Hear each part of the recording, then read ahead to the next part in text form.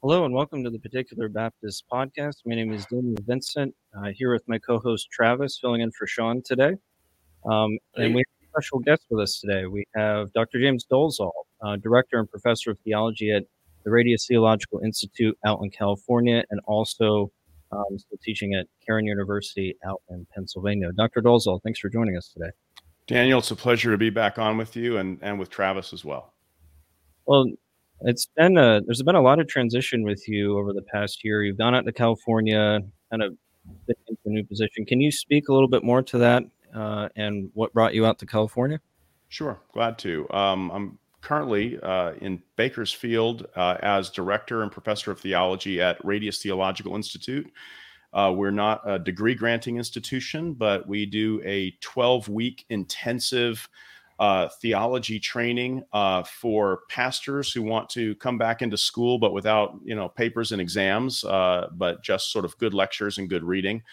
And we also have a number of students who are aspiring missionaries who really want to kind of shore up their theological education, or maybe are preparing to do more formal theological education before they go to the field. But we really are open to pastors, elders, laymen, aspiring missionaries, missionaries on furlough, those that want to kind of come back into the classroom and get some intense lecture time on theological topics. And we're really kind of central doctrines in our program. So Doctrine of God is kind of our big flagship course that I teach. That's about a 4-week, 3-hour a day, so a 60-hour lecture course. We also do a Doctrine of Christ course. It's about a 45-hour lecture course. And then we do a course on Doctrine of Man, Sin, and Salvation as well. And then beside myself, we have some visiting professors who come in to teach both historical theology and biblical theology. So we have Jonathan Master from Greenville Presbyterian Theological Seminary, as well as Michael Morales from the same seminary, who teaches for us. And then we also have Lane Tipton, previously from Westminster Seminary, coming in and teaching biblical theology as well. So students take a 5-course, 12-week semester, very lecture and reading heavy. So that's it in a nutshell. Wow, sounds fun. It sounds very interesting. It's good to have, I think, some of those institutes that are focused on those doctrines. Those are much needed doctrines that need to be brought back and discussed today. So that's really neat to hear that you guys are investing in that. But moving on to our topic for today, we're going to talk about divine providence. This is a very controversial topic in the evangelical world, and is really a dividing line between those who would be Calvinists and those who aren't. The implications of providence and some of the things involved in that. And this is really a discussion that's flowing out of an article that Dr. Dolezal wrote called Agency, Concurrence, and Evil, A Study in Divine Providence. That was originally published in the Institute for Reformed Baptist Studies Journal 2019. It's now publicly available at academia.com. You can search for it there, and we'll post the link in the description for the video. But really talking about this idea of providence and what this is today is really what our topic is going to be about. So, Dr. Dolezal, what was the inspiration to really take a deep dive into this study of divine providence? I guess most broadly, it's just the perennial question that every Christian must wrestle with, which is that God is all wise and all powerful, and yet there is evil in the world. And I should add to that, omnibeneficent, all good. And so if we serve an all-wise, all-good, all-sovereign God, and yet there's evil in the world, then, and the question that sort of pops up in everyone's mind is, well, what gives? Or does something have to give? How do I square that sort of deep mystery? And it's not just theoretical. We all live in this cursed world, and we know evil both in our own hearts, and we do evil, and we've had evil done to us. And then there are other evils that we sometimes call natural evils or natural disasters. We perceive the effects of the earth groaning under the curse. And so then there's the question: if God makes all things, sustains all things, is good, wise, and sovereign, then why evil? So that's probably like in the background. If you haven't wrestled with that question, why not? that I think most Christians do in more or less explicit ways wrestle with that question. Probably from there, it came out of just questions raised in a Doctrine of God course that I taught for many years to undergraduate students. And they would ask very hard and challenging questions about the God of classical theism, sort of if you want to say it, the Augustinian, Thomistic, and broadly Reformed, and even interestingly, classical Arminian, if I can just make a distinction, positions. How do we square that kind of broad consensus on God's absolute primacy of being and his being goodness itself, the summum bonum, as Augustine would say? How do we square all of that with the reality of evil? And the students really asked a lot of very penetrating and sophisticated questions about that. So that was where I sort of started thinking about it. And then lastly, I was teaching in 2018 at the Southern California Reformed Baptist Pastors Conference on this topic from the Second London Confession. And that really gave me occasion to bear down and write up some things. So this article is really a distillation of pieces of 4 different lecture notes from that conference. And what's interesting, you don't find, I think, a lot of extensive discussions around providence. And I think that's where this article was very helpful for me, because it introduced me to concepts that I hadn't really been introduced for before, and better ways to explain, talking about the authorship of evil as it relates to God. How do I reconcile that with the fact that God is sovereign and he decrees all things? So I think a discussion of that is very needed. That really is the sticking point, I think, with a lot of Calvinists and Arminians and those who would call themselves provisionists. So I think it's very helpful that we have. Yeah, and that's a good point. And the thing is, there's a bit of talk about, that God is providential. And then usually the talk gets into something more like just a matter of scope. To what extent does his providence operate in a kind of unchangeable, unalterable way in the world? So we tend to talk about the efficacy and the scope of providence, but we talk a little less about the manner of it. You know what I mean? Like especially vis-a-vis created agents. And that's kind of what I'm trying to get into with this article. So, Dr. Dolezal, if you had to give an overview or a brief description of providence, how would you clarify that for those listening? Yeah, I mean, the word literally just means it just describes the initiative in seeing to a thing. In fact, you can even see in the little root in providence, the little VID, you watch a video, it's that idea of seeing to a thing. But the little pro on there is the idea of foreseeing or taking an initiative and seeing to a thing. We get our word provide from this. When I provide for something, the language comes from I see to its provision. And so if I wanted to be very basic, I would say this is God's universal seeing to things, not in the sense of observationally getting knowledge, but in the sense of taking the initiative to provide for, to see for the well-being of things. I would offer, though, a little amplification of that in the language of the Second London Confession. It says that God, the good creator of all things, in his infinite power and wisdom, does uphold, direct, dispose, and govern all creatures and things, from the greatest even to the least, by his most wise and holy providence, to the end for which they were created, according to his infallible foreknowledge and the free immutable counsel of his own will, to the praise of his glory, the glory of his wisdom, power, justice, infinite goodness, and mercy. All right, that's a mouthful, but that's kind of, if I wanted to do the first thing I'd say, this is God's universal seeing to. And if I wanted to amplify it, I might go to the confession for that. But this is really God giving and sustaining and ordering the beings that are all beings in the universe, all created beings. So that'd be kind of like my high altitude. This is what providence is. But it does obviously raise the question we'll talk about this in a second, but with regard to like what people call meticulous providence, sort of how deeply into the created order does this providing for or seeing to, this directing and disposing and sustaining and all that, how deeply does that penetrate? And you can almost imagine, does God see to, the life, the breath, and every flap of a wing in a mosquito in a backwater, swamp somewhere?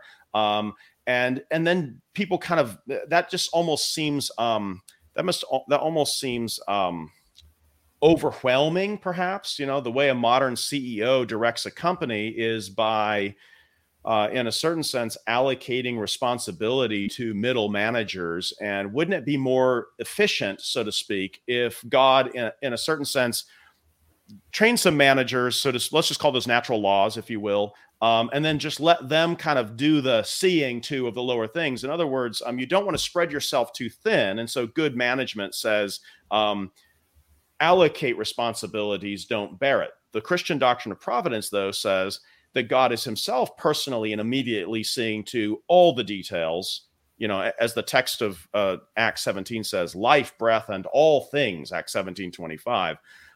God is one who gives all of those things. And so there's a question of, I think that objection, though, from meticulous providence sometimes is the concern of, well, wouldn't God sort of be getting in the way of other causes and not letting them really do their causal work? That's one concern. The other concern is, wouldn't that in a certain sense deplete him? But again, the historical answer is, if God is I am, not bounded by I am not, if God is infinite, boundless being, and is omnipotent, then no amount of meticulous providence in a certain sense will wear him down or deplete his stores of energy. So that's kind of the scope question and the seeing to things question.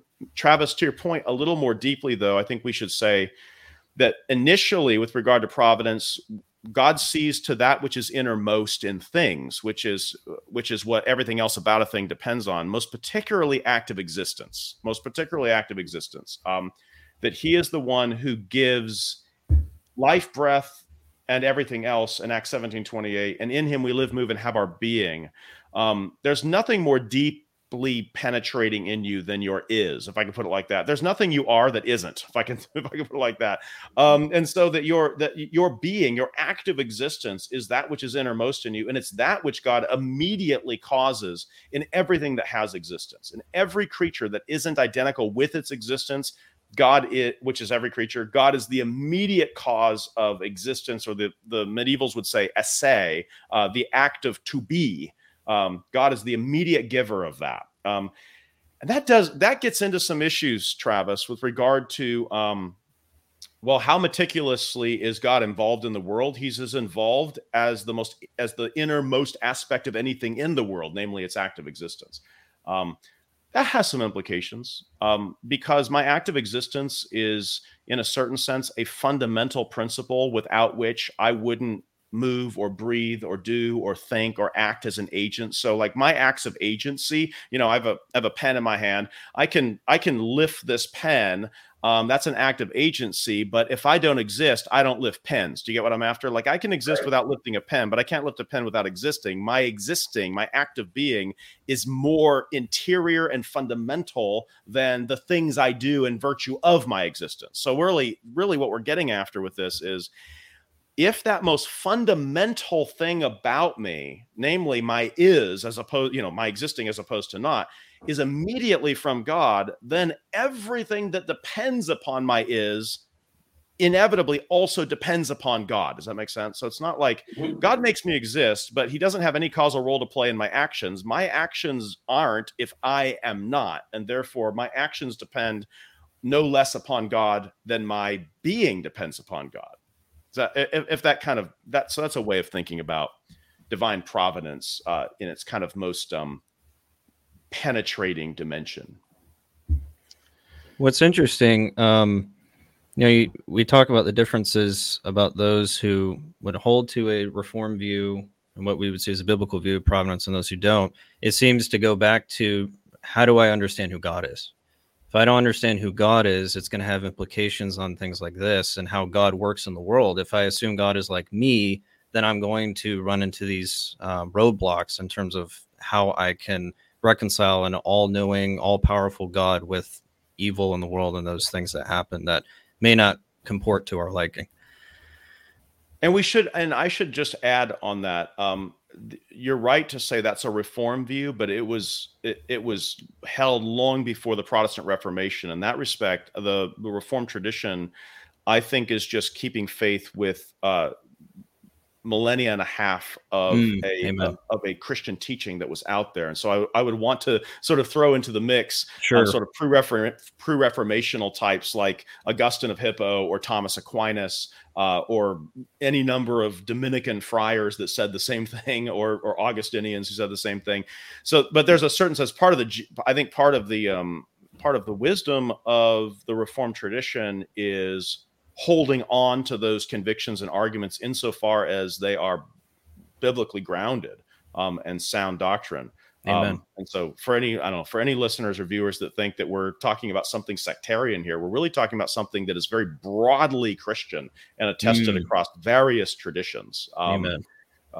But fair enough, if we're confessional and Reformed, and it's the Particular Baptist podcast, we should say we also hold to that view. Reformed identifying with broader Christianity. Yeah, that's that small c Catholicity that is actually part and parcel of being Reformed. Yeah. Amen. But anyway, I didn't mean to correct you. It's a good clarification. We should situate ourselves into a bigger tradition on this point anyway. So. Yeah, that's good. All right, Travis, you want to get a little deep? You want to push a little farther? Yes, let's dive deeper into this. Yeah, so you talked, about, again, the ase, or we're not independent. You talked about God being behind all things, because He is the only one who is truly independent, the only unmoved mover, the only, uncaused cause. We all have our ties back into Him in every last thing. So therefore He is involved in every portion of it. Why would you say that is a crucial piece to our understanding of providence? Because there's a lot of people that believe the word, but there's different definitions behind it. And again, that goes back to what Dan was saying, how our understanding of who God is. Travis, that's a good question, because in a certain sense, if we don't lay down some markers, so to speak, about the manner of God being God and therefore the manner of His operation, then it's going to be easy to imagine that He relates causally to other things the way we relate causally to other things, which is I'll get it. Well, maybe we should say this now as a kind of we are all incomplete finite causes that are real causes, and yet we are not comprehensive causes. We are not sufficient explanations comprehensively, even for the things we cause, in particular, to Travis's point, because we aren't sufficient explanations of our own being. That is to say, if I said, what's the reason God exists? And the answer is God. It is God's nature to be, but it's not my nature to be. My nature has existence. God's nature is existence. If I put it in biblical terms, my name is not I am. I am as a contracted description. I am human. I am sitting. I am a Christian. I am. All of my little I ams are actually contracted and specified into a package that is me. God's I am is not a specified, contracted package of is, if I can be a little bit abstractive in my language here.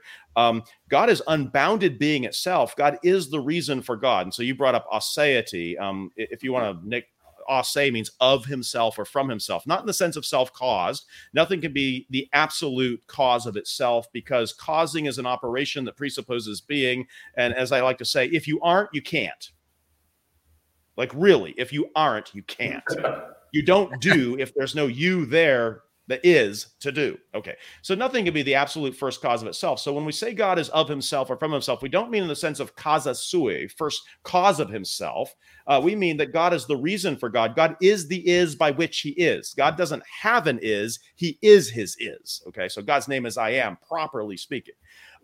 That actually, even before we talk about God's relation to the world as a cause or as a seer to, a provider, even before that, you're right, Travis, we need to sort of lay down some firm convictions about the manner of his being, because the manner of his being is going to thoroughly inform our understanding of the manner of his providence.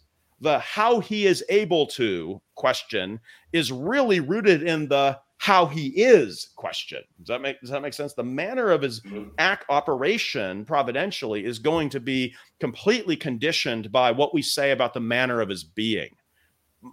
That he's self-sufficient. Moreover, if I can kind of flip it and come from the side of the world, also the manner of our being is going to, in a certain sense, condition the manner of our relation to his providence, which is to say, let's just cut this right to the bone then. If the manner of my being is at any moment not self-sufficient, that is to say, I am not the reason I am, but I always have an is that isn't identical with me. My being is a principle that I possess that is joined in a unity with my nature. So that my nature has existence. My nature isn't existence itself. My nature is something really distinct from my existence that contracts my existence and derives its is from my active existence. And so there's a certain sense in which if at every moment I'm dependent for life, breath, and all things, and if in God I live, move, and have my being, that is to say, I'm not my being, I have being from him. If all of my being is always from him or from another, then there's a certain sense in which I will always require whatever agent, and in this case, we're talking about God from whom are all things, Romans 11:36. I will always require that cause of being to sustain me, to keep me in being. And so there's a real sense in which my non-aseity, if you want to Latin for this, it's per aliud. I exist through or by another. God does not exist per aliud. He exists ase. He exists of himself. God is his own reason for being. I'm not my reason for being. I don't exist if God doesn't make me be. If everything I do depends fundamentally upon my existence, then everything I do ultimately depends upon God who makes me be. So it really comes down to the ontological or metaphysical condition, so to speak, of the cause and the caused. In this case, I'm a multi-parted, existence plus essence plus accidents. I'm a multi-parted entity that is not the sufficient reason for himself. I don't draw breath. I don't continue in existence apart from someone, not myself, making it so. That kind of creator-creature distinction and really characterizing the manner of being that is peculiar to God and the manner of being that is common to creatures.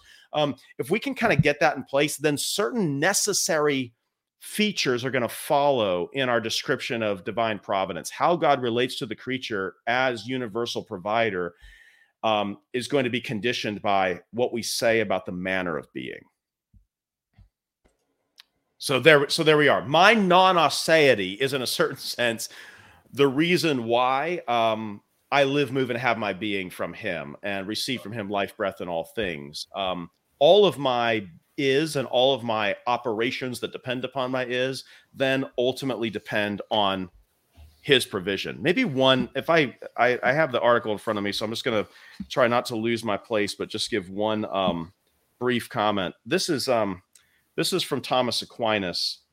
He says, a thing does not give being except insofar as it is an actual being. So like I could give the being of place to this pen. I could lift it up. I could put it on the shelf behind me. I can give a state of being to it, like the accident of place. He says a thing does not give being except insofar as it is an actual being. In other words, if you aren't, you don't make things be. Okay, so that's Aquinas' point. And then he says, but God preserves things in being by his providence. Therefore, it is as a result of divine power that a thing gives being. So the point is this: causes give being.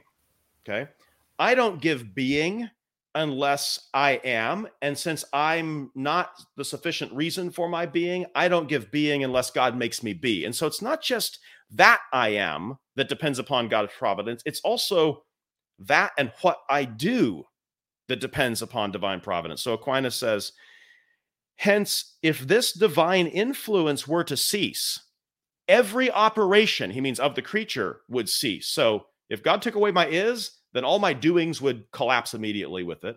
And he says, therefore, every operation of a thing, he's talking about intellectual, rational, free creatures, and also things like laws of nature, if you want to say it like that. Every operation of a thing, he says, is traced back to him, that is to God, as its cause. And that means every blink of my eyes, every every operation that every doing, and this is actually what I like about this is I think what Thomas is saying really syncs up nicely with what the apostle Paul is saying in Acts 17:28 when he says, "In him we live, move, and have our being." It's not just that God gives us our initial act of existence and then says, "Now go and behave with that act of existence." Of course, he tells us to behave. He gives us our act of existence, but then he also gives us all of the motions or operations that we undertake in dependence on our act of existence. And so when Paul says in him, he doesn't just say in him we exist. He says in him we live, move, and are, or have our being. Again, it's not just my is, it's also my doings in virtue of my is that depends upon God. And he's saying this isn't just true of Christians, and it's not just true of me when I do righteous things. When I do something righteous, I can say, but for the grace of God and the Spirit of God within me. But it's actually everything. This is that comprehensiveness. It's actually everything.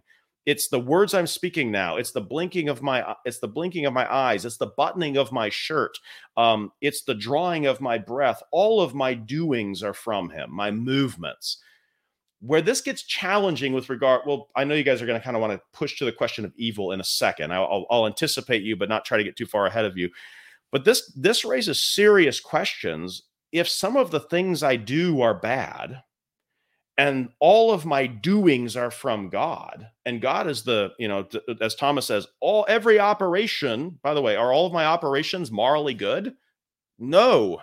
And so if all of my operations can be traced back to God as the cause, then am I not off the hook, so to speak, morally, to just that extent?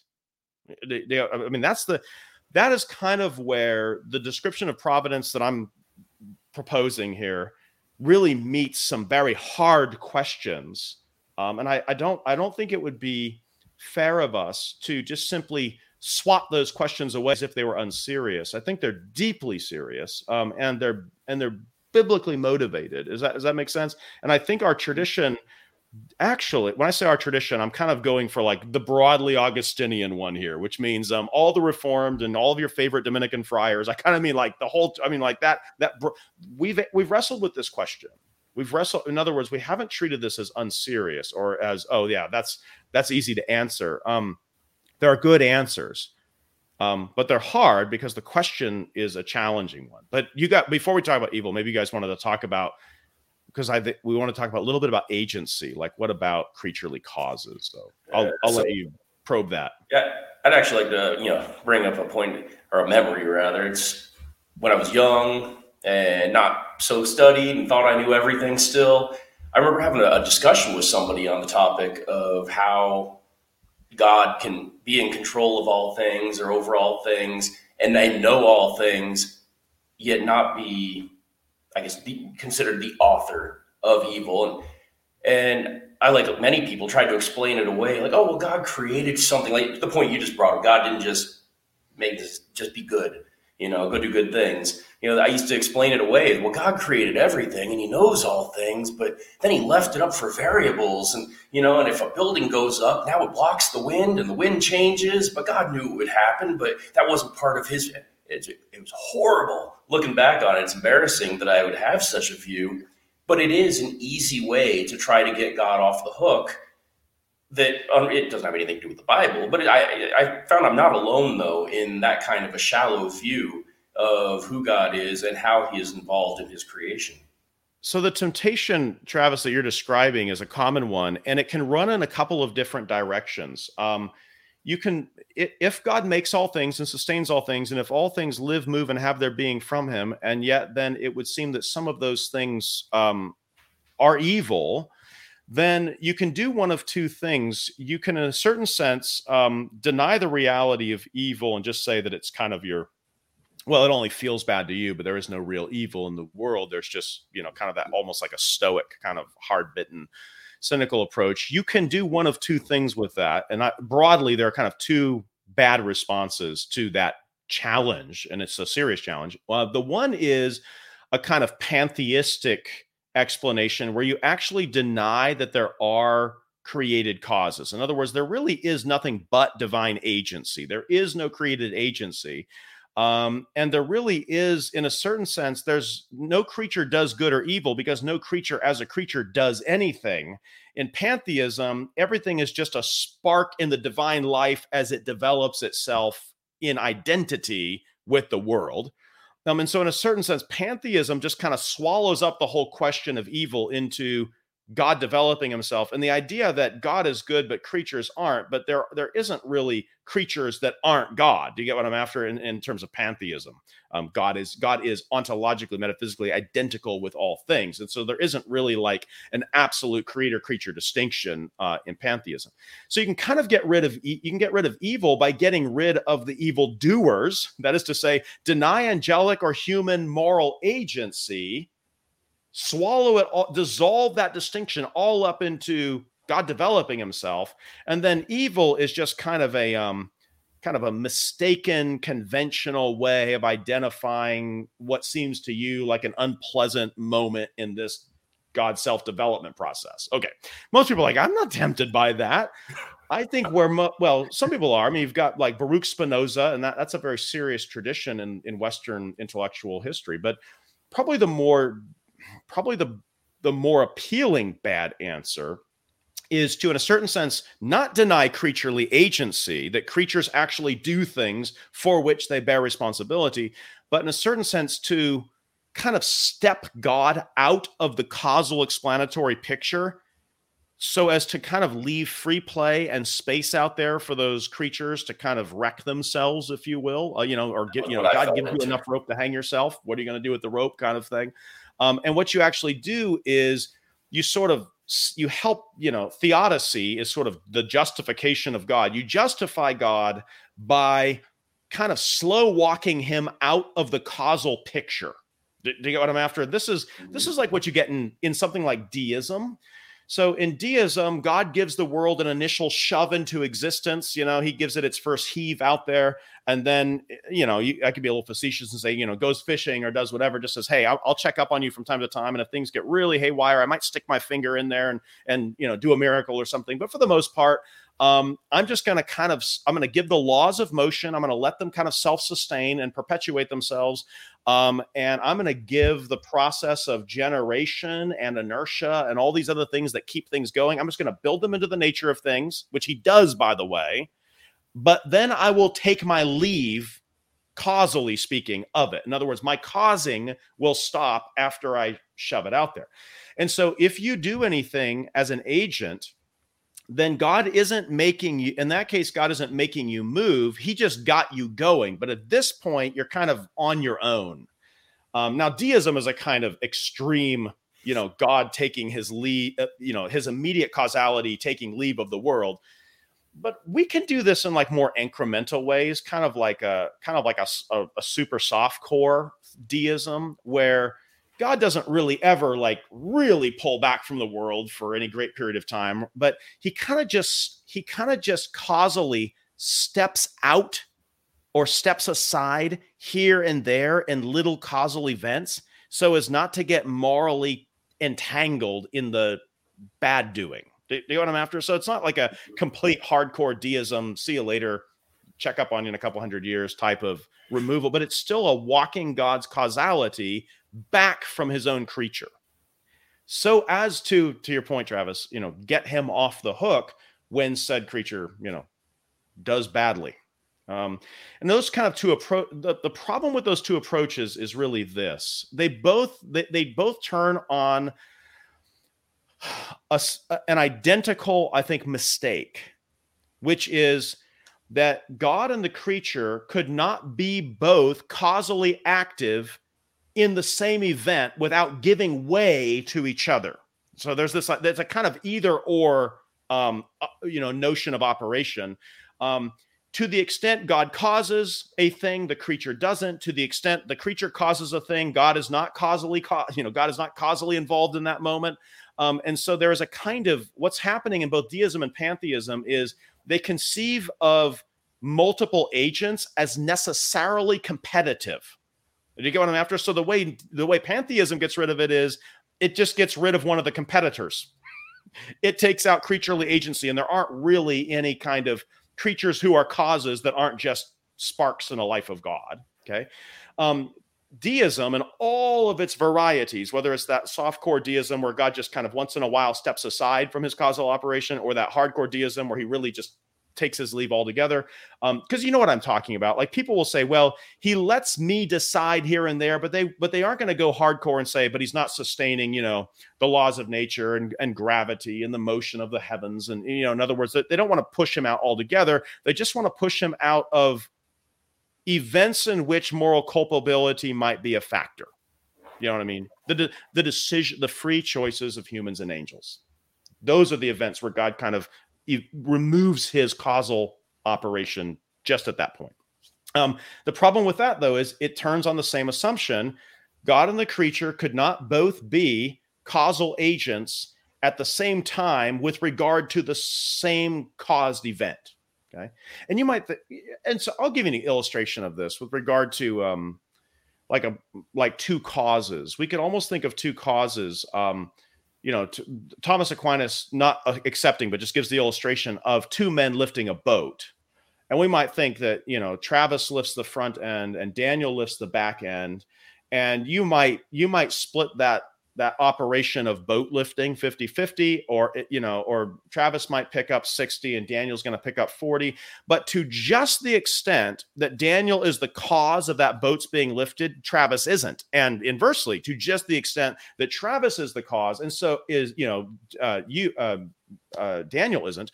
And so what you actually are doing is you're concurring, but you're concurring as coordinate causes, which is to say, you do your part, the other cause does his part, producing the same outcome. And so people are okay with that. You know what I'm after? God pitches in his bit, I pitch in my bit. Collectively, we get jobs done. But that again, that turns on the deist and pantheist notion of agency, which is if this agent's operating to just that extent, this other agent can't be operating in the same causal event. Do you know what I'm after? Or put a little differently, the competitive notion is if I'm causing, then you have to step aside, or I cause partially and you cause partially, and we'll do something bigger than either of us could do on our own, like lift a boat or something like that. But again, I think that kind of either or cosmology, where you can't actually have God at work in your work. Do you get what I'm after? You can't have God making you move and you be the agent of your own motion. Like that kind of either or thing. God's got to move out of the way to just the extent. That view actually thinks of God. I'll just kind of get right to it. That thinks of God as a finite cause among causes. Does that make sense? Like what I'm after there? Like, so, yeah. So God, yeah. So God is kind of I'll put it like this. God is sharing causal explanatory space, so to speak, with the creature. Does that make sense? And so he's not causing the causality of the creature. He's negotiating a relationship to an autonomous primacy that belongs to the creature. You see, and if that's how it is, if God relates to me the way other causes relate to me in creation, whether natural or volitional causes, then in a certain sense, every time I do something bad, I've already got the mechanism for explaining why God's not on the hook for it, because that was the part I did, not God. Do you get what I'm after? But if we go back to what we were describing a few minutes ago with regard, but there is no me doing unless there's God immediately making me be and move. Then God isn't so sort of neatly cut out of the picture when it comes to, like, say, acts of my will. Do you get what I'm after? Like, and so the explanation, the way of getting God off the hook is to kind of slow walk him step at a time out of the causal explanatory picture. And what that does, though, is that renders God a cause among causes.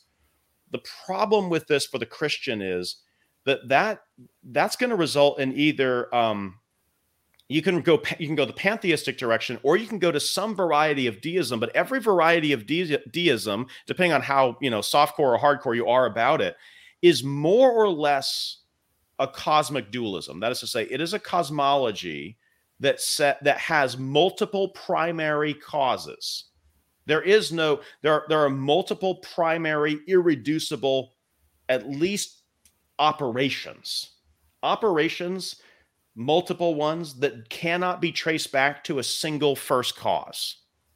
And as soon as you have a plurality of first causes, you're into something like a kind of pagan cosmology. Do you get what I'm after? Where God has to negotiate. This is how the gods of the nations relate to things. They are super causes, but they're not boundless, infinite causes. They are causes among causes, and they can meet their limit in other gods or demons, or in shrewd humans that can sort of outwit them or overcome them, in some kind of, conniving.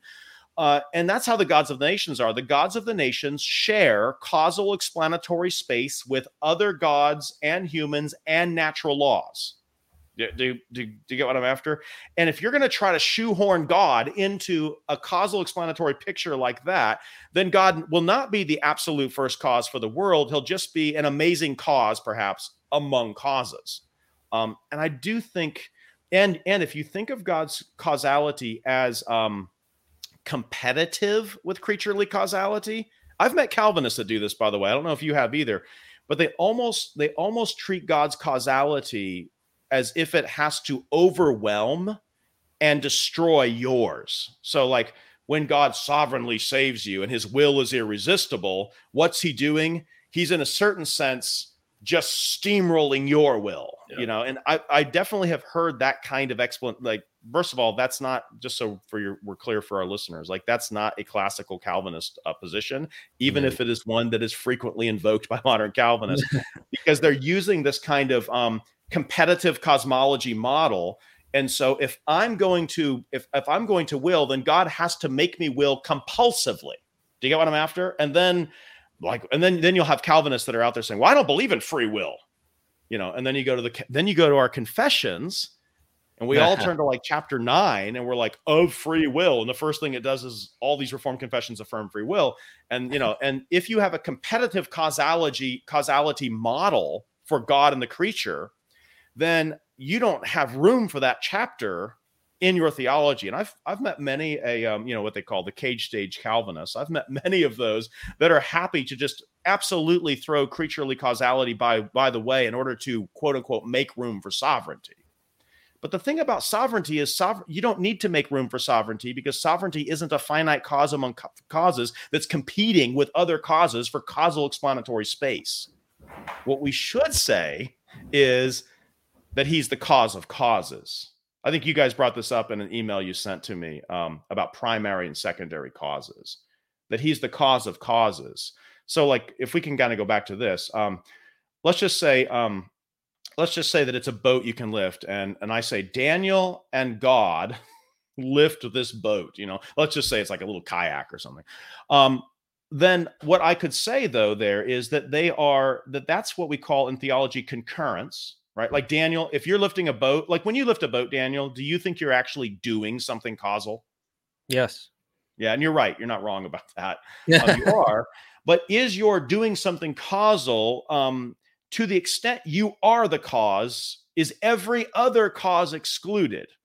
To that extent, I mean. And the answer is, if you're talking about finite natural causes, yes. Now, it may be obviously you may coordinate with other causes, like, let's just say that it's like the gravitational pull in a certain sense does its work in a cause, and I do my part. And to the extent it causes, I don't. To the extent I cause, it doesn't. But together we produce an outcome. Is that how God? So is God involved causally in your lifting of a boat, Daniel? Yeah, you'd have to be if I exist.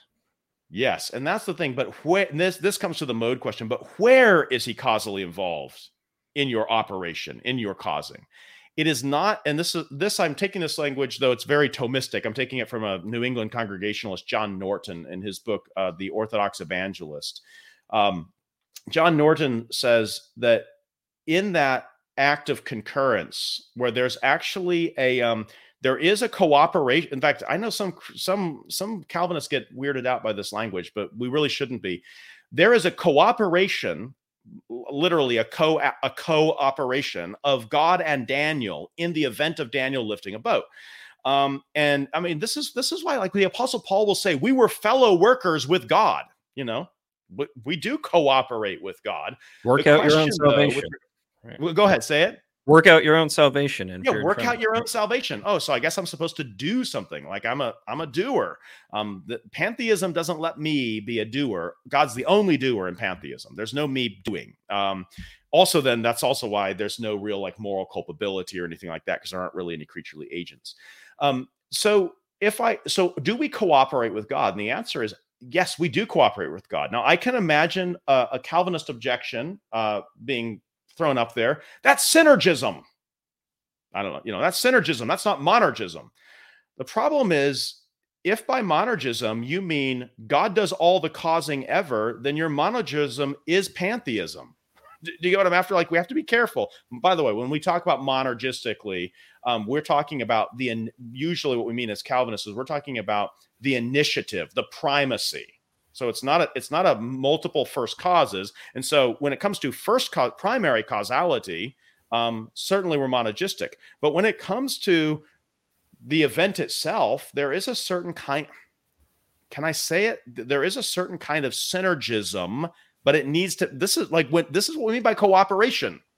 The Reformed tradition, for those who are new to it and think it doesn't leave room for cooperation, or you working with God as a fellow worker, not only does the Bible leave room for that, the theological literature of our tradition gives a nice textured explanation and account of that. So what I should say, back to Daniel lifting the boat, what I should say is Daniel cooperates with God, and together, if I can put it even that way, they lift the boat. But the question is, if you're a cooperator with God, what is the manner of your cooperation? And this is where Norton is very helpful. He says that you, Daniel, are a causal principle really distinct from God in the lifting of the boat. But does that then kind of do the deist thing where you kind of are now stepping God out of the causal explanatory picture to make space for Daniel? And the answer is no, because as Norton says, while you are a cooperator, you are not a coordinate cooperator with God, but rather you are a subordinate cooperator. So the question is not whether we are cooperators or fellow workers with God. The question is whether we are coordinate fellow workers or subordinate fellow workers. A coordinate fellow worker is one who is another first cause. So I'll go back to Travis and Daniel lifting the boat. When Travis and Daniel lift the boat, when you guys both together lift it, that is concurrence, cooperation of a coordinating sort. Does that make sense? In other words, you have two partial first causes that collaborate and each do a fraction of the causing work to produce the effect, boat lifted. But what isn't the case is Daniel isn't the cause of Travis's causing, and Travis's causing isn't the cause of Daniel's causing. That's coordination. Two, in a certain sense, with regard to that event, sort of two primary workers collaborate a part to produce a single outcome. Is when we say that we are co-workers with God, or that God works with us concurrently, when God concurs with our will, does he concur with our will as a coordinate principle of causality or a subordinate principle of causality? And I think Norton, sort of just following the Augustine Aquinas tradition, and the Reformed do that, would say that we are subordinate causes. That is to say, I'm a cause and God's a cause, and I'm not the cause that God is, and he's not the cause that I am. But insofar as I am a cause, he is the cause of me being a cause. And in that respect, my causality is subordinated to his. And so there's a certain sense in which I could say, God, let's just go to Daniel. God causes Daniel to cause the lifting of the boat. Not by displacing Daniel's causality, by causing Daniel's causality. Does that make sense? God doesn't push your causality out of the way. In a certain sense, he pushes your causality into being. That's how we should think of it. So where is God absent? Do you get what I'm after? Like, where is causality where there's not God's causality in that picture? And I would say nowhere. Does that mean then that Daniel isn't a real cause? No. It means that Daniel is not an absolute first cause, but he's a cause, or I think, Travis, you brought it up earlier. He's a moved mover. Yep. He's a made-to-be maker, okay, if we can put it like that. And in that respect, then, we should think of God's causal relation to the world as non-competitive. Do you get what I'm after? Competitive causality is how created and finite causes relate to each other. That's how the gods of the nations relate to humans and other gods. That's how angels and demons relate to each other and to humans. That's how things that are not ase, things that aren't complete causes of events, that's how they relate as competitive sharers of causal explanatory space. We don't want to think of God's causality, because if that's how God causes, then every time God causes, he in a certain sense has to displace and overwhelm and neutralize the causality of whatever he's of the other cause. Does that make sense? Okay. Yeah, definitely. Do we still want to raise the question of evil? Probably. Yeah, no, I think it's important to talk about, especially as we're talking about primary, secondary causes and ensuring that we preserve that creator-creature distinction. And I think that's, talking about overriding will and competitive agencies, I think that's where a lot of these dissenting views go wrong, is they're assuming there is some sort of set level, like you said, with cooperation with regards to these agencies, and that diminishes the creator distinction.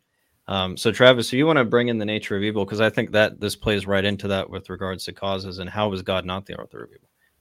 Yeah, so I guess the question, is kind of, why is having a proper understanding of the nature of evil important into this discussion of the authorship of evil? Well, how we can say God is not the author of sin, not the author of evil, and how it plays in with the concept of concurrence. I will kind of go in with one point too. I was reading a book by Isaac Watts called Logic, and he put it in such a way that I had never thought of it before, that evil is not a thing. It is a no thing. And if it is a no thing, you don't create no things. It's a lack of something, which is righteousness and good. And that's also a point that was kind of brought up. I'd never heard it before. And then I read your paper shortly after reading that. And it's like, how am I hearing this over and over again repeatedly now when I'd never heard of it before? But yeah, I'd love to hear you explain that one.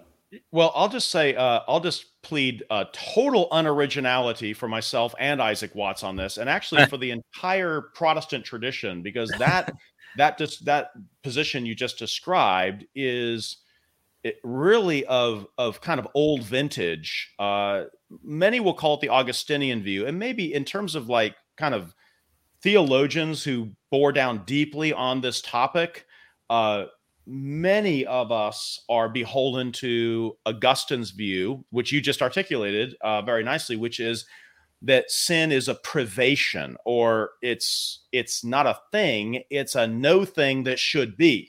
That's really what it is. And so there's a certain sense in which, to kind of tie this into our discussion of providence so far, how is it that Christians, and again, not just Reformed Christians say this, but also medieval Catholics would say this, and church fathers would say this, that God is not the author of evil. And yet the very same people could turn around with a straight face without blushing and tell you that all things are from him, through him, and to him, that he sustains all things by the word of his power. In him we live, move, and have our being, and from him we receive life, breath, and all things. And you know what I'm after? Like comprehensive causality, and then a denial of authorship. Like, how do you square those two? How do you say, because here's the thing, is there evil in the world? Can I just put it like that? Yes. Yeah. Yes, there's evil in the world. Is there anything in the world that God, and then we get to the question, well, if God made all things, if everything that is in the world, God made to be, and there's evil in the world, then how is God not the author of evil? Isn't it just kind of word games in which you kind of, on the one, you kind of want to, it sounds like what we want to do is, run with the fox and hunt with the hounds. You get what I'm after? Like, or have your cake and eat it too. Pick your metaphor. I want to have like God causing everything, and then I want to say there's this thing and that God didn't author it, and I want you to just believe me that I'm not contradicting myself when I say that. And people find that they truly find that literally incredible. Like that just sounds like cross-counseling double talk. Like that, how could that not be tongue in cheek? So I think that's kind of that's not an unserious question. So let's do this. I want to affirm that God is not the author of evil. I want to affirm and stand by and not walk away from anything I've said so far about comprehensive universal causality and even that kind of non-competitive way of articulating it as the cause of causes. And then I want to ask the question, well, if God isn't the author of evil, then what is? And the short answer to that is humans and angels that sin are. Okay, let's just say that. Fallen angels and fallen humans are the authors of sin. Doesn't this make it, and God is not, doesn't this make it sound then like there's some measure of causal autonomy? Do you get what I'm after? Like there's you causing and making something and God isn't concurring. And then, of course, if he does concur, doesn't that entail him in some layer of authorship? Okay, that's the question. So let's go, and Travis, you raised this question. Let's go to the nature of evil first, because we really have to talk about what evil is before we talk about the cause of evil. In other words, and so if we say evil's a no thing, so let's just talk about this briefly. What is evil? What we should say is, really quick on this before I do that, what further sort of presents a challenge to this is all the biblical descriptions in which God's decree and God's providential operation seems to be immediately and purposely involved even in evil events, right? So Peter will say at Pentecost in Acts 2:23 that the handing over of Christ for crucifixion by the hands of godless men was in accordance, Peter says, with the predetermined plan and foreknowledge of God. So how could God's predetermined plan involve the crucifixion of the Lord of glory at the hands of godless men without God being the author of the evil in that horrendous event?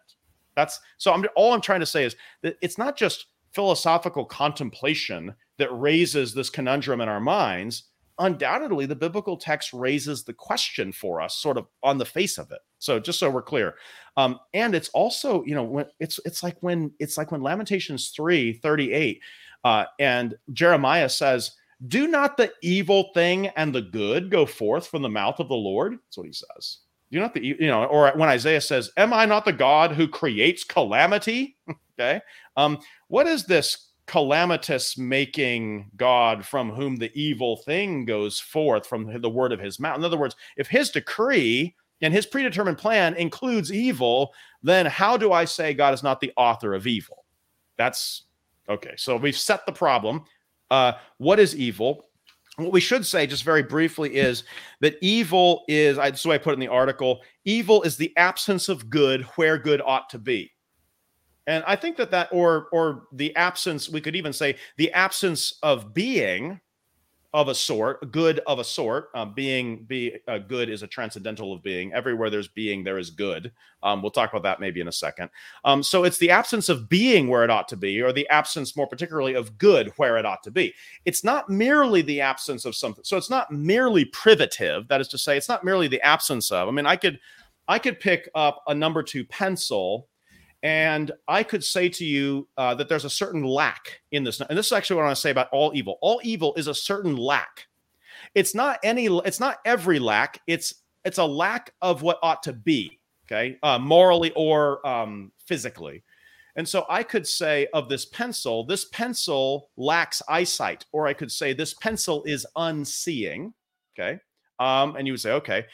Is that evil? In other words, there's a privation of being here, so to speak. There's a lack of eyesight in this pencil. Is this pencil blind? And the answer is no, it's not blind. It's just unseeing. But if I were unseeing, would that be a kind of evil, a deprivation, if I can get into the depravity language, a deprivation of my nature? And the answer is yes. Because by nature, I ought to be able to see. Therefore, the good of seeing is proper to the good of my nature, whereas the good of seeing is not proper to the good of a pencil. It is not one of the natural goods of a pencil to be able to see. So the lack of eyesight in the pencil is not an evil, and the lack of eyesight in a human or an animal is. Do you get what I'm after? And so it's the lack of good where good ought to be. If we take that into the moral realm, then what we're saying is that it's the lack of goodwill where goodwill ought to be. Okay, it's the lack of goodwill which is to the point that Travis brought up, the reason we say that sin is a no thing is not to say that it's not real in any sense whatsoever, but it's not a substance. It's not a something that has its own active existence. It's actually a lack of a something that either physically, materially, or morally, depending on whether you're talking about natural or moral evils, should be, according to the nature of things. And so in this respect, we should say that sin is a deprivation of is, not a thing. Not a thing that has is. It's actually a thing that should be that is. It's actually the lack of an is that should be, if I can say it like that. And so it kind of comes down, we can use illustrations. I think I get this one from Herbert McCabe. He uses the illustration of like a hole in your sock. You know what I'm after? A hole in your sock is precisely the absence of thread where, given that it's a sock, thread ought to be. Okay.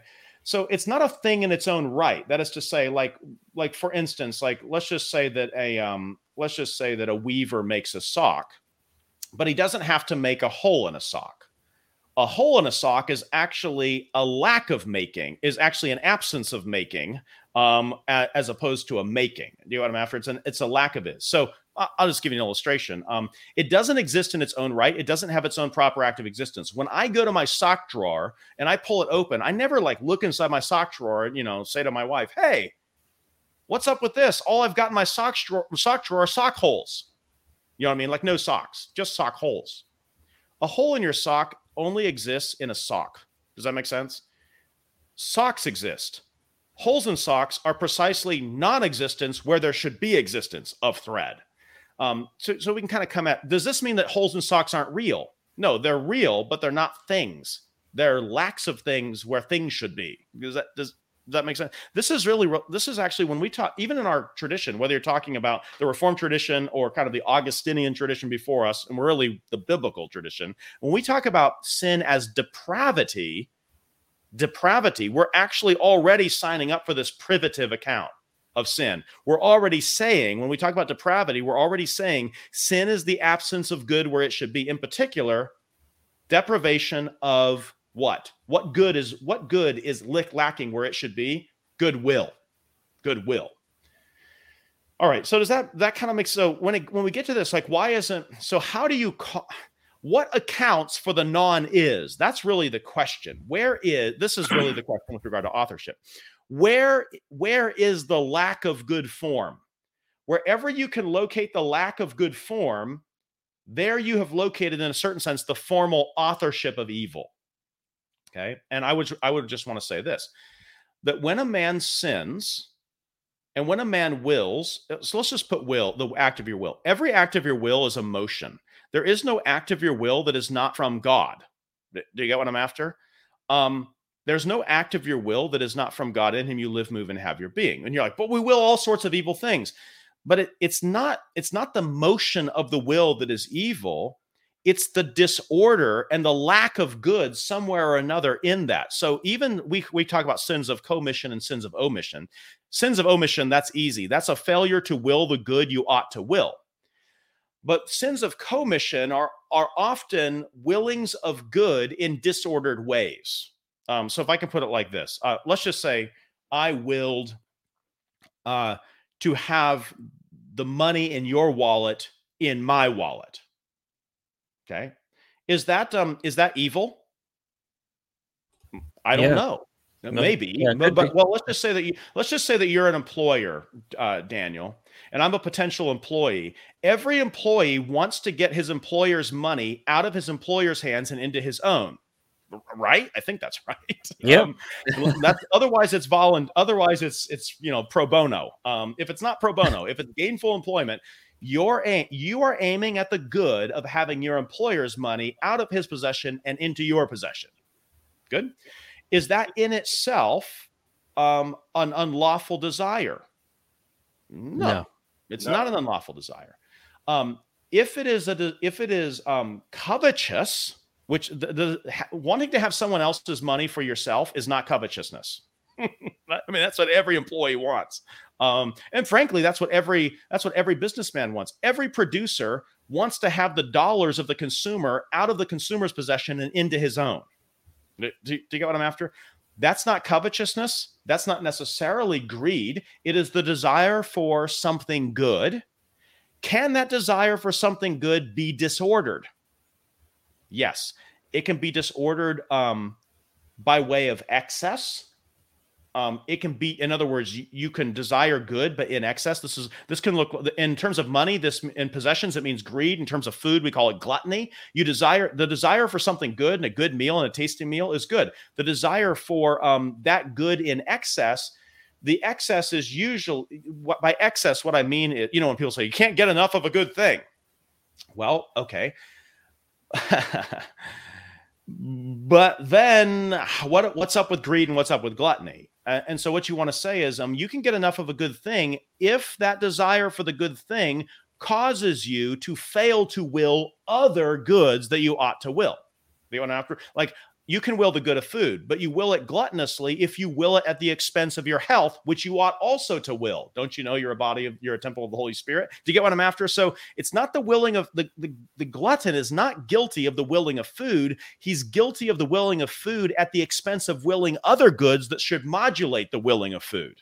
Does that make sense? What we're after here? And so one of you raised this question in an email you sent me, because I say somewhere in the article that every evil act, what moves the will is the desire for good. So everyone desires good. That doesn't sound right, because what's up? But when we desire good in disordered ways, by either desiring one good at the expense of another that we are morally obligated to will, or desiring penultimate goods, what I want to call created goods, at the expense of the ultimate good. That is to say, when David says in Acts 14, I have no good besides you, or I have no good apart from you, David desires the good of, winning a victory for Israel when he goes in to fight Goliath. David desires the good of preserving his life when he hides from Saul. David desires the good of the wise benefits of Abigail's companionship when he marries her. David desires all sorts of goods that aren't God. But if he desired those goods as ends in themselves, that is to say, as ultimate goods, then he could desire legitimate goods idolatrously by not more deeply desiring the one who is goodness itself. So if you desire bonum, goodness, at the expense of the summum bonum, the highest goodness, then you make a god of the creature. You can make a god of money. You can make a god of you can make a god of notoriety. You can make a god of any good, not God, can be turned into an idol by cutting God out of the picture. Does that make sense? It's not wanting a wife that is bad. It's wanting a wife as a good end in itself, that isn't ultimately for the glory of God. Does this make sense? So you can want food and drink, and you can eat and drink to the glory of God, or you can eat and drink as an end in itself, which is idolatry. You make the highest good the creature. So does this make sense? So even idolatry is willing the good in a disordered way. So willing non-ultimate goods as though they were ultimate, that's idolatry. That's a sin of commission, by the way. But all sins of commission, all evil acts of will, are willing goods badly. Is that in other words, the bad is not in the good willed. The bad is in the manner of willing. Okay, so the good is what moves the will. A failure to will the good, that is moral depravity. That's what we mean. What's depraved in that? A failure to will well.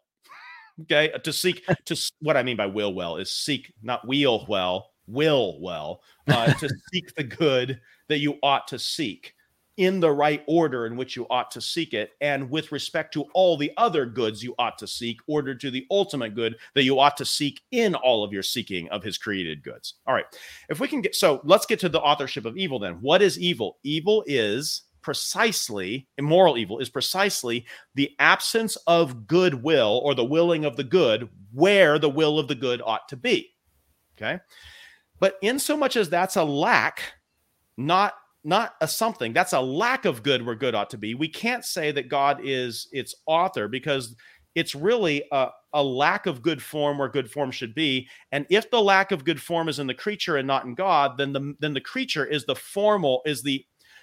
it's like the creature is the formal cause in negative.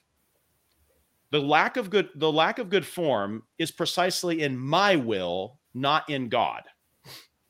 Now, can God sovereignly choose not to give me goodwill, resulting in the corruption of my will? Like, yes. Can God, so hold that question. Can God choose to withhold health from me, some physiological beneficial function? Can he choose to withhold some health from me, resulting in the corruption and maybe even death of my body? Yes. Yes. Yes.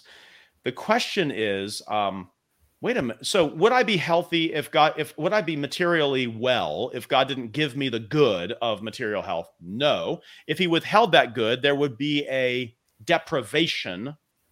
Okay. But the deprivation wouldn't be in God. The deprivation would be in me by God's not giving me the good. So move that over into the question of the will. The deprivation of my will, I might say God doesn't, if I have goodwill, then God ultimately gave me goodwill, right? In him we live, move, and have our being. He's at work in you to will and to do, right? Philippians 2:13. He's at work in you to will and to do. He takes out your heart of stone and he gives you a heart of flesh, right? Ezekiel 36. And so God gives you goodwill. And so if you do good, we say, praise be to God. If you don't do good, which is to say doing good evilly, seeking a good evilly, go back to our point. If I seek your money, but I seek it in unlawful ways, I hold you at gunpoint and say, give me your money, as opposed to a mutually agreeable contract by which I earn your money. Or if I even do worse and I harm you to take your money, it's not in wanting your money that I sin. It's in wanting your money at the expense of wanting your well-being that I sin. Okay, or it's wanting your money, but in an unlawful, but acquiring it in an unlawful manner that makes it evil. Or if it's wanting your money because I'm discontent with the provisions God's made for me, then it's an evil desire. In other words, the desire for the good is only evil given the lack of a desire for some other good. Your well-being, in which case I do violence to you, or contentment with what God's given me, in which case I'm covetous and ungrateful. It's an ungrateful way of wanting good. Okay, like that. So, but here's the question: where is the lack? The lack is in me, not in God. So that if we can say it like this, I'm not. Let's just get to. I want to read one statement from John Norton. Again, this is a Reformed theologian. It's a complex statement. It's in the article if listeners want to go find it, but I want to read it because it's really tasty, it's rich and sumptuous, and it's challenging. So it's worth it. Norton says, as often as the will of creatures does not will, as often as you aren't willing, God hath not determined it to will. So we can say, if I don't will, God has not determined me to will. The non-determination or suspension of the determination of God freely choosing not to make a thing be, like an act of goodwill, he says, is the antecedent cause in respect of God. That is to say, if I don't will good, it's because God didn't choose to give me goodwill. He says, but this cause cannot be positive. Do you get what I'm after? God, in other words, choosing not to cause isn't causing, like literally isn't causing. A positive cause, he says, cannot be terminated or cannot reach its conclusion in a non-ens. That's what he says, a non-being, right? Positive causes make things to be. Just so we're clear on that. He says, such as it can't terminate in man's non-volition. Not willing it must therefore be suspensive. The meat withholding of the influence of God without any positive action suffices for the annihilation of the creature. That is, therefore, the suspension of the suspension of God suspending his determinative positive causal influence suffices to prevent that operation in the creature. So if there's lack of goodwill in me, I can say God didn't make goodwill in me. But precisely where is the lack? That's the question. The authorship belongs precisely wherein the formality of goodwill is lacking. And that's not in God, that's in me.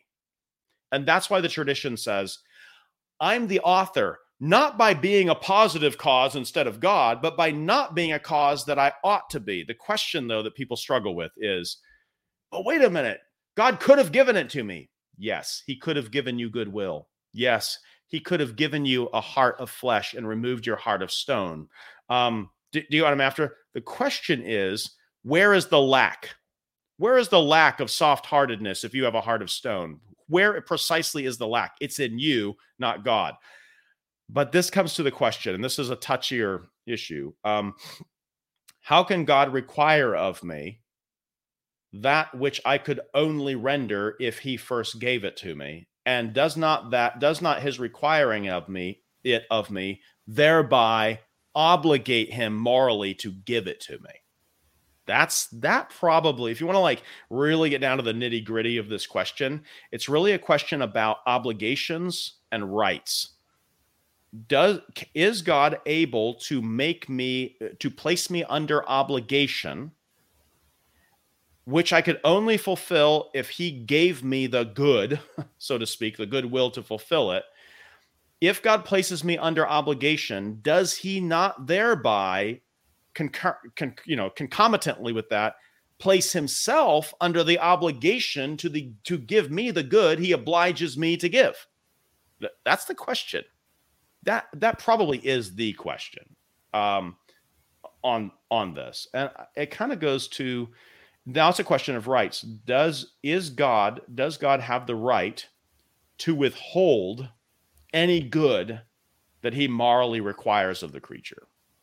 I don't know. Are we kind of like, now this is not a boutique. This is the question after you've sort of cut through and sort of put everything else in place. This is the question. Is God obligated to give every good that is good to the creature, that is good for the creature? No. If that's the case, then is God like, it's better for me to breathe than not breathe, right? Is God obligated morally to continue to give me breath? In other words, can God choose not to make something? Can God choose to not make something? You know what I'm after? Is God free to withhold his making? Let's, in this case, my next breath. If I breathe, God made me breathe. Can God withhold his making? That's not God positively causing. That's God not causing. Is God free to not cause? Do you get what I'm after? And if he doesn't cause, and if he doesn't cause good, then there will be a deprivation in that thing, bodily, my health, or morally, my will. This gets to the question, though, of like Romans 9, not fair. And that's actually what has to be proven. What has to be proven by the critic at this point, the critic of kind of the Augustinian Thomistic Reformed tradition, is he has to actually show that God himself is morally obliged to give every good to the creature that is good for the creature. Do you get what I'm after? And that's actually the question. Does God owe you what is good for you? And I think the answer to that question biblically is no. I guess dangerous to say God owes anybody anything. Well, now God can obligate himself by way of a free covenant in which he promises and then stakes a promise on himself. So I could say, like Travis, I could kind of in an accommodated way say, if God has placed me in Christ Jesus and given me the down payment, the earnest of his Spirit within me, is God obligated to complete the work he's begun in me only to the extent that he obliged himself freely through a covenantal promise? Do you get what I'm after? In other words, There's not a natural necessity. That's my point. There's not a natural necessity under which God places himself. And that's really the challenge. Is God obligated to give every possible good to the creature? Everything that's good for the creature is God obligated to give it. We don't think that about parents. We don't think that parents are obligated to give every conceivable good to their children. There's a sort of free withholding, if you will. Is God free to withhold goodwill from moral agents, thereby leading to the corruption or the deprivation of their will? That's I mean, that's the question. And then if he does, and then the challenge is, yeah, but if he does that, isn't the creature off the hook? Do you get what I'm after? Like, isn't the fact that God could have given it to me and didn't give it to me, does that not put all the onus and the moral obligation and the culpability onto him and off of me? And I think that's a bigger challenge. I do address that a little bit toward the latter part of the article, in which really the question is how moral culpability is established. And the reason, do we have a minute to talk about this? Absolutely. Let's I hit think this it's for important. just a brief moment. Yeah. Let's just talk about why we use free will in like a court of law to judge moral culpability. Because here's the thing. Well, I'll just get a couple illustrations about this. Let's imagine a scenario. I'll run the same scenario over a couple times briefly for you. Let's just imagine that I'm driving my car down the road, and in a fit of world-loathing rage, I cross the double yellow line, strike a fellow motorist head on, and kill the other motorists. They're not going to get me for involuntary manslaughter on that one. They're going to get me by establishing my intention, by establishing that I did what I wanted. And was not compelled to that by any other causal explanation in the world. In other words, another motorist didn't push me into that car. Someone in the passenger seat didn't take the wheel of my car and override me. In other words, my causality was not overridden or was sufficiently not overridden by some other causal explanatory factor. You have to prove that in a court of law. And if you can prove that, then the best causal explanation of the car crossing the double yellow and killing the fellow motorist is actually a choice I made. Okay, and then you're going to get me for murder and maybe even premeditated murder. Now, change the scenario a little bit. Let's imagine that I drop my chapstick on the floor of my car and I'm driving down the same road, same scenario. All the conditions are exactly the same, except in this case, I'm not out there in a fit of world-loathing rage. I'm out there not watching the road as I'm rooting around on the floor for my chapstick. And I crossed the double yellow line in that event, and same event, killed my fellow motorist and head on. Are they going to get me for premeditated murder 1? No. They might not even call that murder, even though I killed someone and it was a choice I made that led to that person's death, namely the choice to root around looking for my chapstick rather than watch the road and control my car. And yet I'm still going to bear moral culpability, and they're going to get me for something like vehicular manslaughter. And I may even do jail time for that, and certainly going to have my license suspended and all. In other words, I'm going to be punished as a result because I do bear moral culpability. It may not be murder, but it is a failure to will the good of my fellow motorist. Do you get what I'm after? I have an obligation when I get behind the wheel to will the life of others on the road and to will all the things I need to do in my car to ensure that I do that. So what I'm actually doing is I'm failing to will the well-being of my fellow motorists when I take my eyes off the road. Well, I should say texting, actually. When I choose to text instead of drive, the reason that is morally wrong is because I have a moral obligation to my fellow motorists that I am in a certain sense failing to will by willing this good of texting. Do you get what I'm after? Like that's what's going on there. But you'll get me for manslaughter. But imagine a different scenario. Same road, same car, same event, same horrific outcome. But this case, without ever having any knowledge that I was susceptible to a seizure, I suddenly went into some kind of cerebral seizure in which I truly lost the motor skills of my own hands to control the car. And in a seizure, now it's all very tragic, but I'm trying to be memorable with my illustration here. I crossed the double yellow line and I killed my fellow motorist. They're not even going to get me for vehicular manslaughter because I had no good. In other words, what caused that was an event, was a physical breakdown of my body for which my will doesn't play much at all, if any, causal explanatory. In other words, I didn't do what I want. It wasn't my doing what I wanted that badly, whether that's rooting around for the chapstick or or aiming at that other vote, because I wasn't willing badly at all when I had that seizure. They may restrict my driving privileges without a medical checkup and certain, in other words, but they're not going to punish me more. And they're not going to say that I did. They're not going to say I did anything evil. And then you could go to other causal circumstances. Like, let's imagine that the road we're talking about is on the side of a hill, and there's a rock slide on the passenger side of my car, and the rock slide actually comes and pushes my car over into the fellow motorist, and the same outcome. It kills the person. So it was my car with me at the wheel that crosses the double yellow and crashes into it. But here's the point, though. To the extent that there are other causal explanatory factors, and my will is relatively free, and by the way, this is what the confession is affirming when it affirms free will. My will is relatively free from other potential natural causes in the world. That is to say, from other free agents and from other, circumstantially causal events. My will is sometimes free from other causal events in which the best natural cause is actually my will. In terms of created causes, sometimes my will is the best explanation of my action, and sometimes it isn't. Like the rock slide would, in a certain sense, override my will. So I wouldn't go to jail for the rock slide, even though it was my car that hit the fellow motorist. I wouldn't go to jail for the seizure. I will get in trouble for not watching the road when I should have been, and I'll definitely get murder one if I, in a fit of world-loathing rage, aimed at the person. My point is, how do we establish moral culpability? We establish moral culpability by the relative autonomy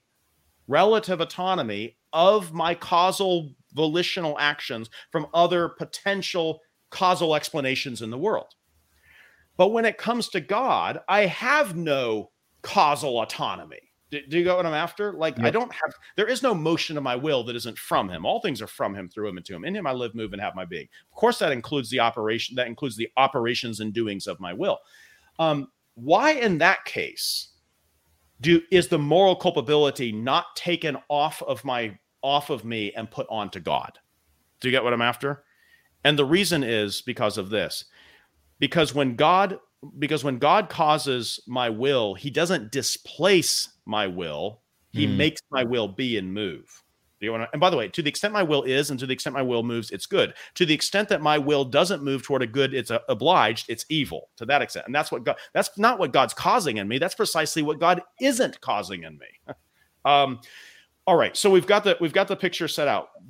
Is volitional autonomy, the autonomy of is the absolute freedom of my will, a condition for establishing my moral culpability? I want to argue, not necessarily, only to the extent that I would not be able to judge the moral culpability of a man unless I could see that his will was what caused it instead of some other natural cause.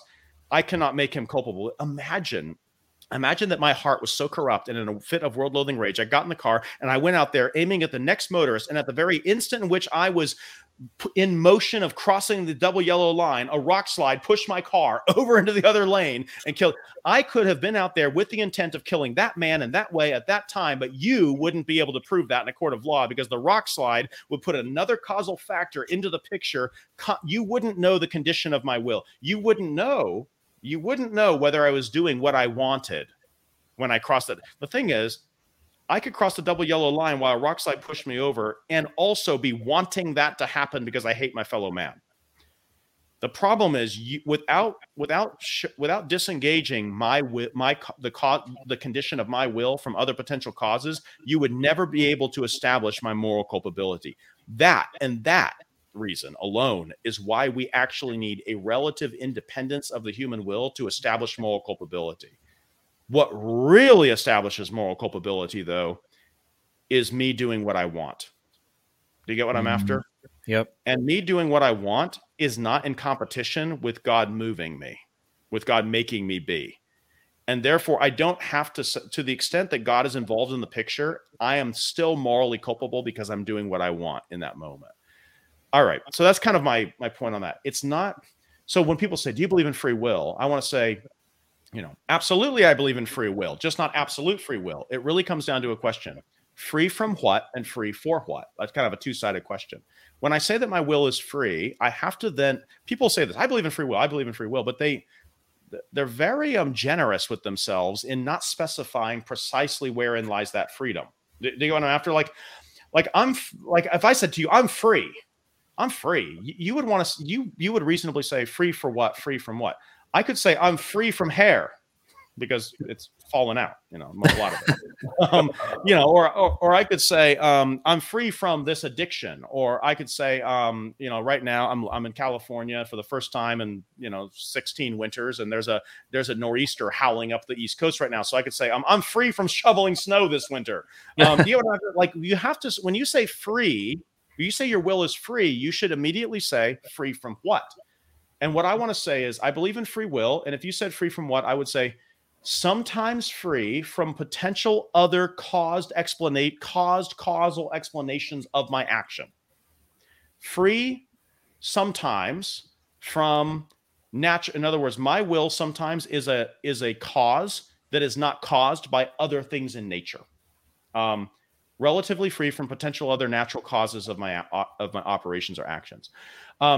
If you put the question, so that's kind of like horizontally, but if I put the question vertically, free from God, do you know what I'm after? Free from God, then you run into deep problems, because free from God either means, free from God means deism, some kind of deism. Free from God means that there are multiple first causes in the world, God plus other things. Free from God means God is not the absolute first cause from whom are all things, because sometimes I'm the ultimate explanation for things. Do you got what I'm after? And also, I just want to say, free from God, what would that even be? If I were free from God, you know what that would mean? Instant annihilation. Like, I can't be free from God. Are we good on this? I cannot be free from God, because if I were free from God, I wouldn't be. Because in him I live, move, and have my being. So that's really the question with free will. Free from what? What establishes moral culpability? The absence of good where good ought to be. Wherein is that absence? It's in the will of angels and men, fallen angels and men.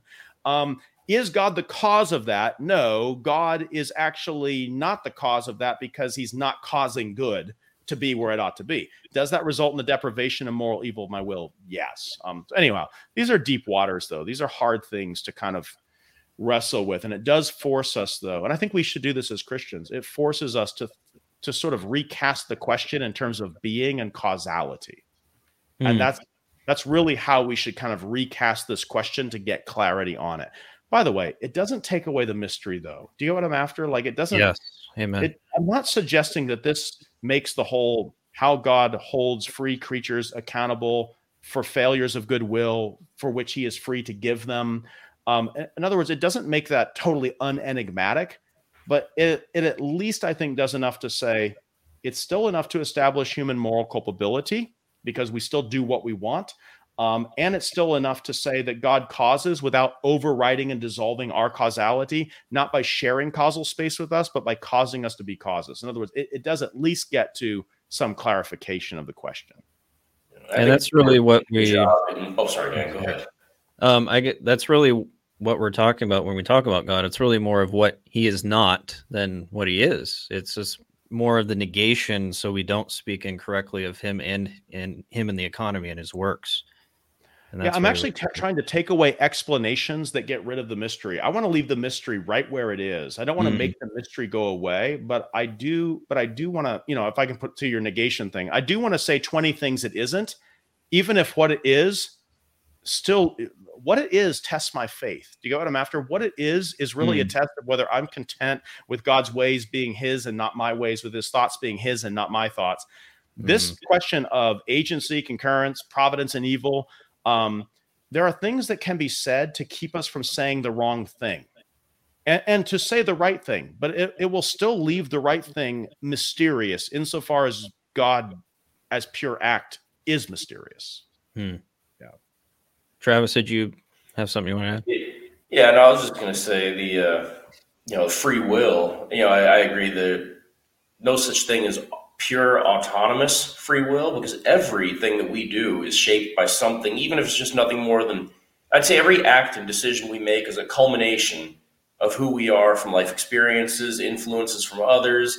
Goes to that old, saying no man is an island.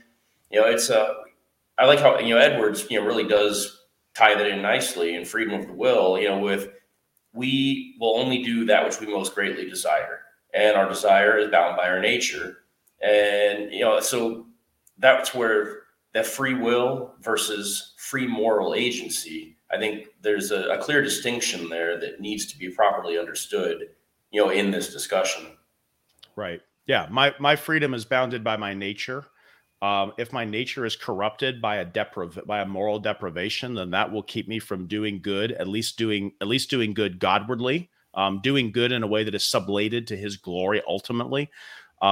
So certainly it's not an unconditioned freedom, even outside of the moral component. Like Adam before the fall wasn't free to drop acorns because he wasn't an oak tree. You know what I'm after? Like his nature, even the non-moral aspects of his nature, sort of put limits in terms of potential operations, what he could and couldn't do, what he could choose to do freely and successfully was conditioned not just by the condition of his will morally, but also by his nature more fundamentally. And so we should always bear that in mind. I would just want to say, when we talk about freedom, we should always say free from what, and then we should be specific, and then we should say free for what, and we should also be specific. And then I think we can actually find a place to affirm morally meaningful free will without doing so by having to push God's providence and His concurrence out of the picture to some extent. Yeah. Amen. Lots of good stuff here. Dr. Dolezal, I guess just to sum up, what are some of the implications just practically for us as Christians that the concept of providence and concurrence specifically have for us in our daily lives? I think the first one is just that it just gives us immediately the answer to Paul's question, what do you have that you have not received? Right. And then Paul's exhortation, and if you have received it, why do you boast as though you did not receive it? In other words, I think this is going to throttle down your pride massively, immediately. And the positive side of that is gratitude, right? This is one of the I should include myself in this. This is one of those abiding perennial sins that tempt us, is ingratitude. I think of like Romans 1, where Paul says they suppress the truth of God and unrighteousness. They did not honor Him as God or give thanks. A doctrine of providence should infuse your soul with a true doctrine of providence should infuse your soul with just boundless gratitude, so to speak. That's one of them. Also confidence in Him, that if He's given me a promise, and if He has staked promises upon His unchanging self, who is the providential God, who never, as it were, meets his match or is competing for causal explanatory space, if all that's true, then the doctrine of providence, rooted in the doctrine of God, really should bolster our confidence to trust Him for those things that He has promised to do, to trust Him for common provisions, life, breath, and all things, but also to trust Him for those special supernatural provisions, that He who began a good work in you will complete it in the day of Christ Jesus, that He will bring us to be where He is and to dwell with Him and to make His home and habitation with us in glory. I mean, that's for the Christian, the doctrine of divine it also just comes to your daily life too. What happens in my daily life may fall out unexpectedly for me, but it doesn't fall out apart from His design and apart from His provision. That the weal and the woe, the health and the sickness, the joy and the sadness, the sun and the clouds, you pick all of your whatever you want to say, that all of these things are meted out for me by Him according to His wisdom, who loves me more than I can imagine. I mean, that's for the believer. That should be a real takeaway from this doctrine. Amen. Well, Dr. Dolezal, thank you for joining us today. Lots of good stuff and some things for us to consider as we contemplate who God is and how He relates to His creation. And I'm saying that imprecisely. And how we can receive comfort from the doctrine of providence. So thank you very much for joining us today and discussing these difficult topics. Well, Daniel and Travis, thank you for having me on. I really appreciate it. You're very welcome. And with that, everyone, have a great Lord's Day and a great weekend, and we'll see you next week. God bless.